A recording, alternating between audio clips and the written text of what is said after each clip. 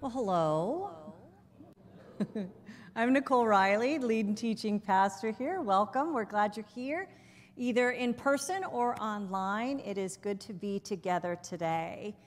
We are starting a new sermon series, and it's going to be called Summer Stories.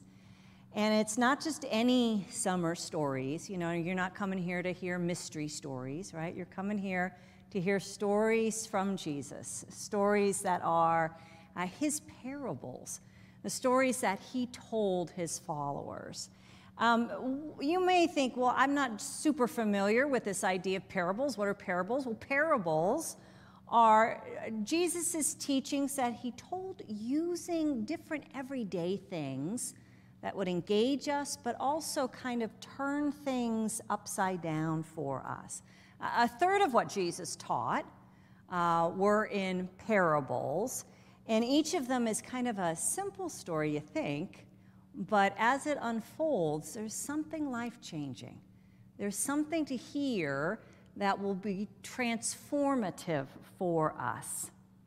So Jesus' parables are found in the Gospels, Matthew, Mark, and Luke, and there's about 33 of them that are kind of the official ones, but then there's a whole bunch of things that are close but not quite. And so altogether, it's about 60 different stories. So we're going to talk about them based on the themes that we find in them. And so these are the themes of the different parables. And so we're going to group them together each week. We're starting with stories about God's kingdom. And then there's stories about loss and redemption, love and forgiveness, prayer, destiny, and the catch-all phrase, other. Right, so it's a lot of different kinds that we're going to put in that other category.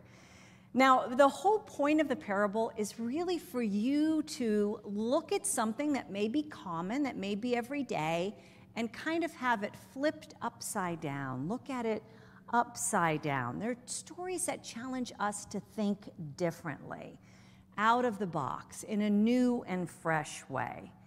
Now, of course, one of the problems for people who have gone to church is that we are used to hearing parables, and so we may not get how amazing they are and how they're trying to invite us to engage our imagination and to see something every day in a new way.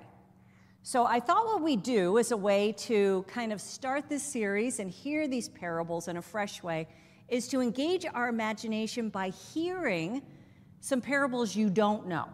Ones that were written by Reverend Devin McLaughlin, and these are some parables that he wrote in order to help us get a new mindset, so as we hear Jesus' parable, we'll be able to hear it in a fresh way. So he wrote these parables. First one: the kingdom of heaven is like a dandelion, which someone planted in their lawn. By the end of summer, there were an enormous number of dandelions, so many that the children made crowns and necklaces from them. Next, the kingdom of heaven is like a teenager who writes a computer virus and sends it in an email. It is a tiny piece of code, but it infects everything. Next one, the kingdom of heaven is like an accountant who finds $1 million buried in a forgotten line item. He hides it again in the spreadsheet, and with joy, he goes out and starts a shell corporation so he can embezzle that money. The kingdom of heaven is like a realtor who, upon seeing a waterfront property, sells her home and car and furniture and insurance policies and her children's savings so that she can buy that house. The kingdom of heaven is a pile of boxes found in an attic, full of treasures and trash, and when that house is sold, the owners go through the boxes, taking the beautiful things to sell and throwing the rest away. So the idea of all of these parables is to kind of surprise you, to get you to think in a different way. They're all about the kingdom of God spreading, the kingdom of God starting, how important the kingdom of God is, that you'd give everything for it. So I hope your imagination's engaged a little bit as we now hear the parable from today's scripture, which is found in Matthew 13. That same day, Jesus went out of the house and sat beside the sea. Such great crowds gathered around him that he got into a boat and sat there while the whole crowd stood on the beach. And he listened, and he told them many things in parables, saying, "Listen, a sower went out to sow, and as he sowed, some seed fell on the path, and the birds came and ate them up. Other seeds fell on rocky ground, where they did not have much soil, and they sprang up quickly, since they had no depth of soil. But when the sun rose, they were scorched, and since they had no root, they withered away. Other seeds fell among thorns, and the thorns grew up and choked them.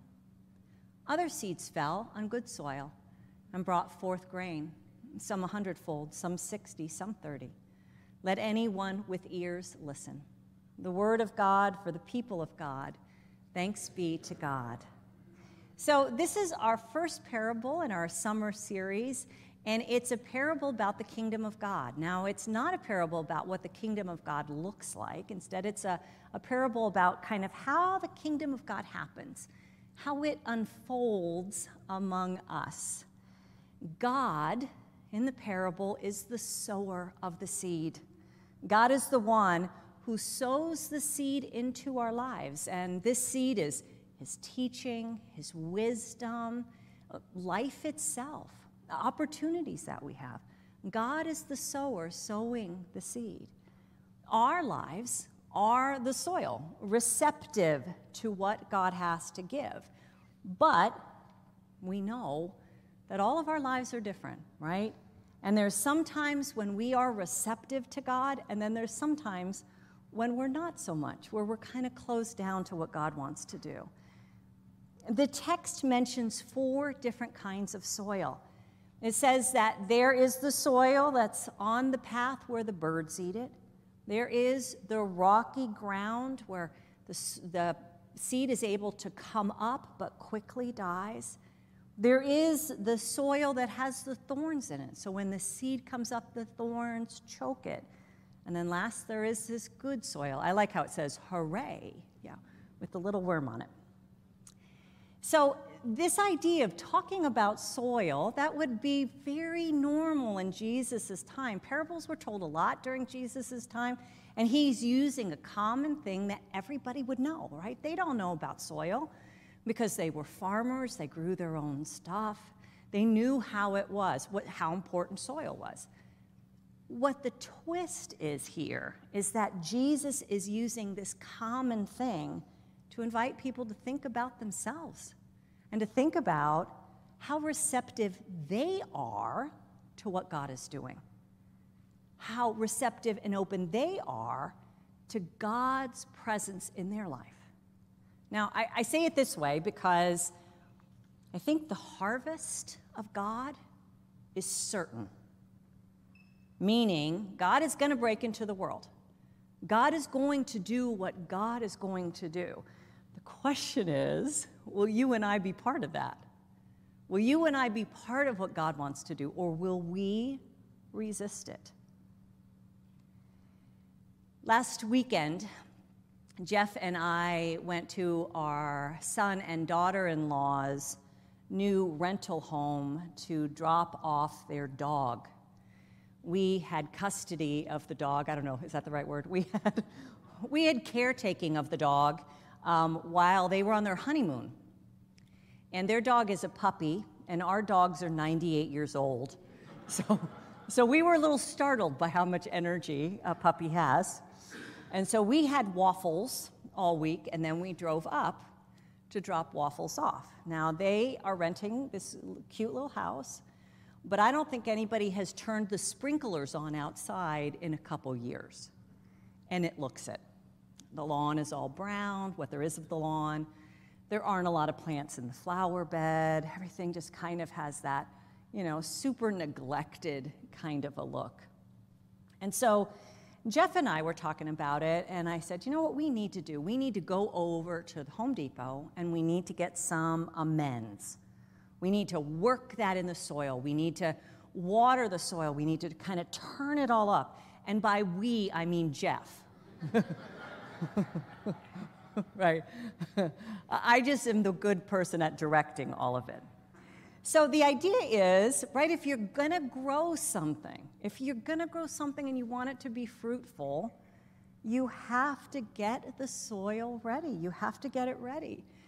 And in this image that we hear today in the parable, I think it's a great image for us as we talk about our faith and we talk about where we are in our lives. Because if we are soil, like Jesus is saying, we have to tend that. We have to tend our inner soil, our hearts, our own lives, our own openness, if we want to be used by God. Now, I want to talk about that, how we tend our lives.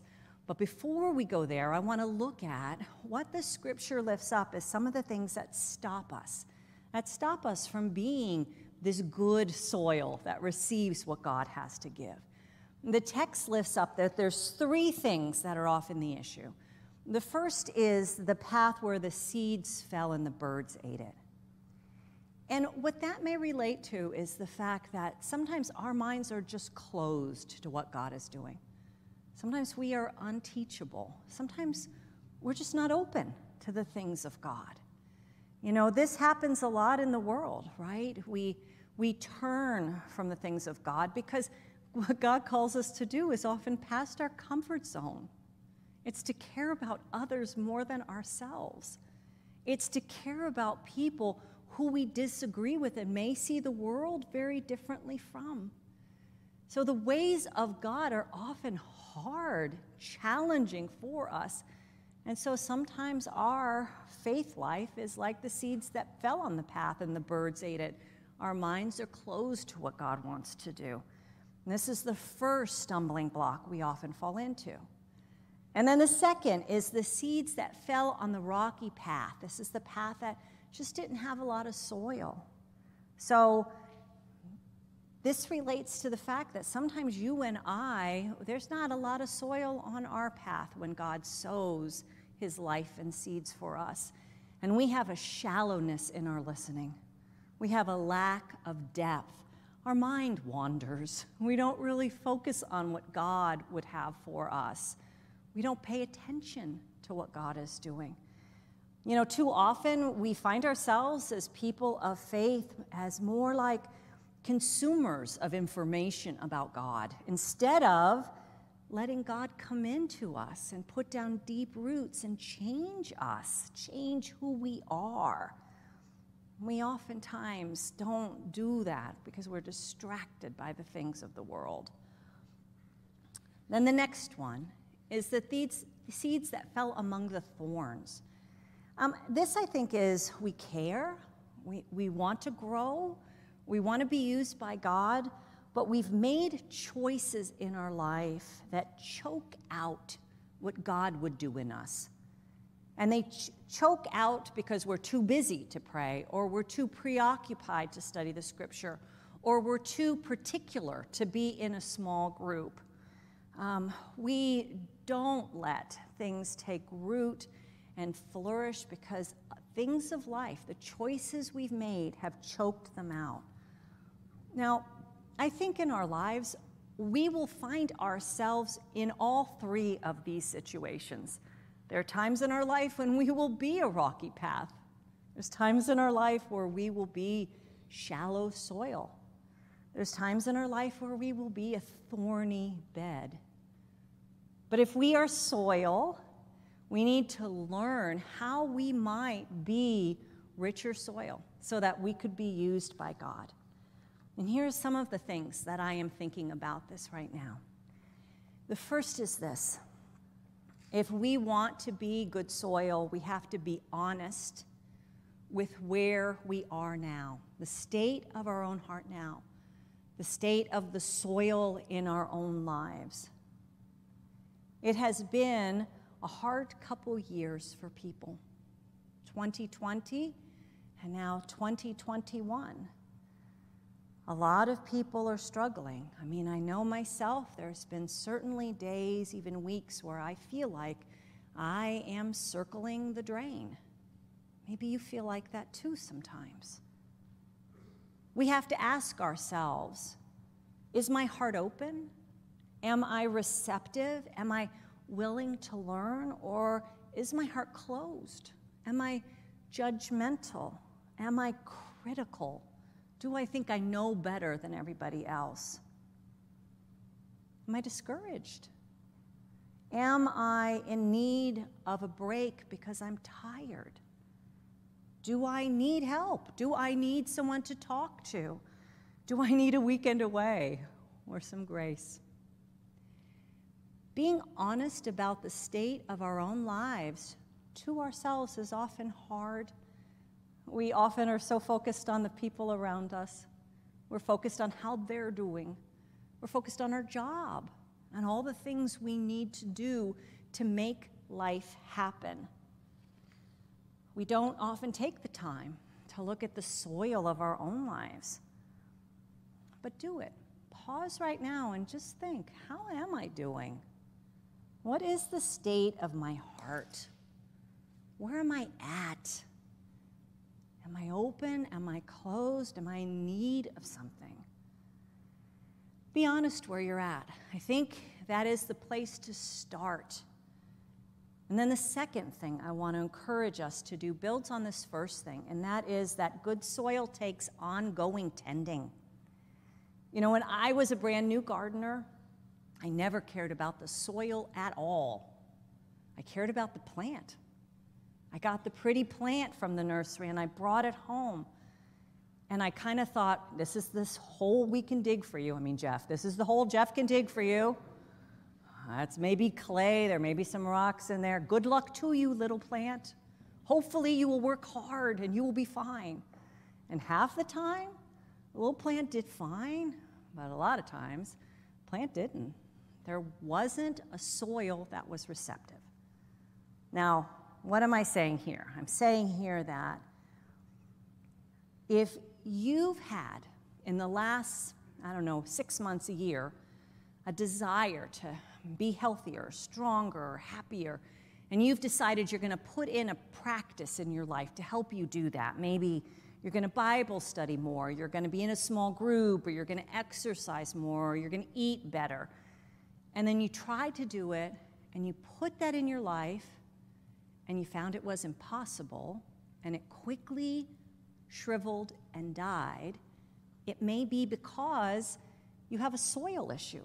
Your soil needs to be amended in order to put these new things in your life if you want them to be fruitful, if you want them to grow. So, when we plant something in our lives, something that we hope will make us happier, more joyful, or healthier, or able to contribute more, we have to look. Maybe our soil needs some more work before that is going to be fruitful. I shared a couple minutes ago that, there's been times recently for me where I very much felt like I am just like circling the drain. And I don't think of sermons as therapy sessions, even though you're all here to listen for as long as I go on. But I will share with you that for me, I've just been really tired. I don't know about you, but I've been really tired. Tired not just physically, but mentally, emotionally, tired with so many things going on in the world, tired of the heaviness that we see out there. And when I get like that, what I do is I try to push through it. I try to work harder, make some lists, set some goals, start getting up earlier, start working on things. And I found out that just didn't work this time. It didn't work because the soil in my own life was depleted. So what do? Well, I think first we got to reach out. We got to tell someone we're struggling.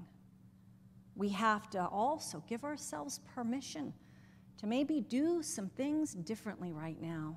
And that may be to rest a little more, to have a little more fun, to play a little more, to decide that some of these things that need attention, we're going to worry about them a little later. Let me ask you, where are you with the soil in your life? Do you need something to help that soil be more receptive? Maybe some amends, maybe some topsoil, maybe some fertilizer, maybe some weeding, maybe some water, maybe some Miracle-Gro. I mean, for sure, look at that name, Miracle-Gro. Maybe, just maybe, this summer is a time for you to listen to your heart. Listen to the state of how you are doing. Don't push.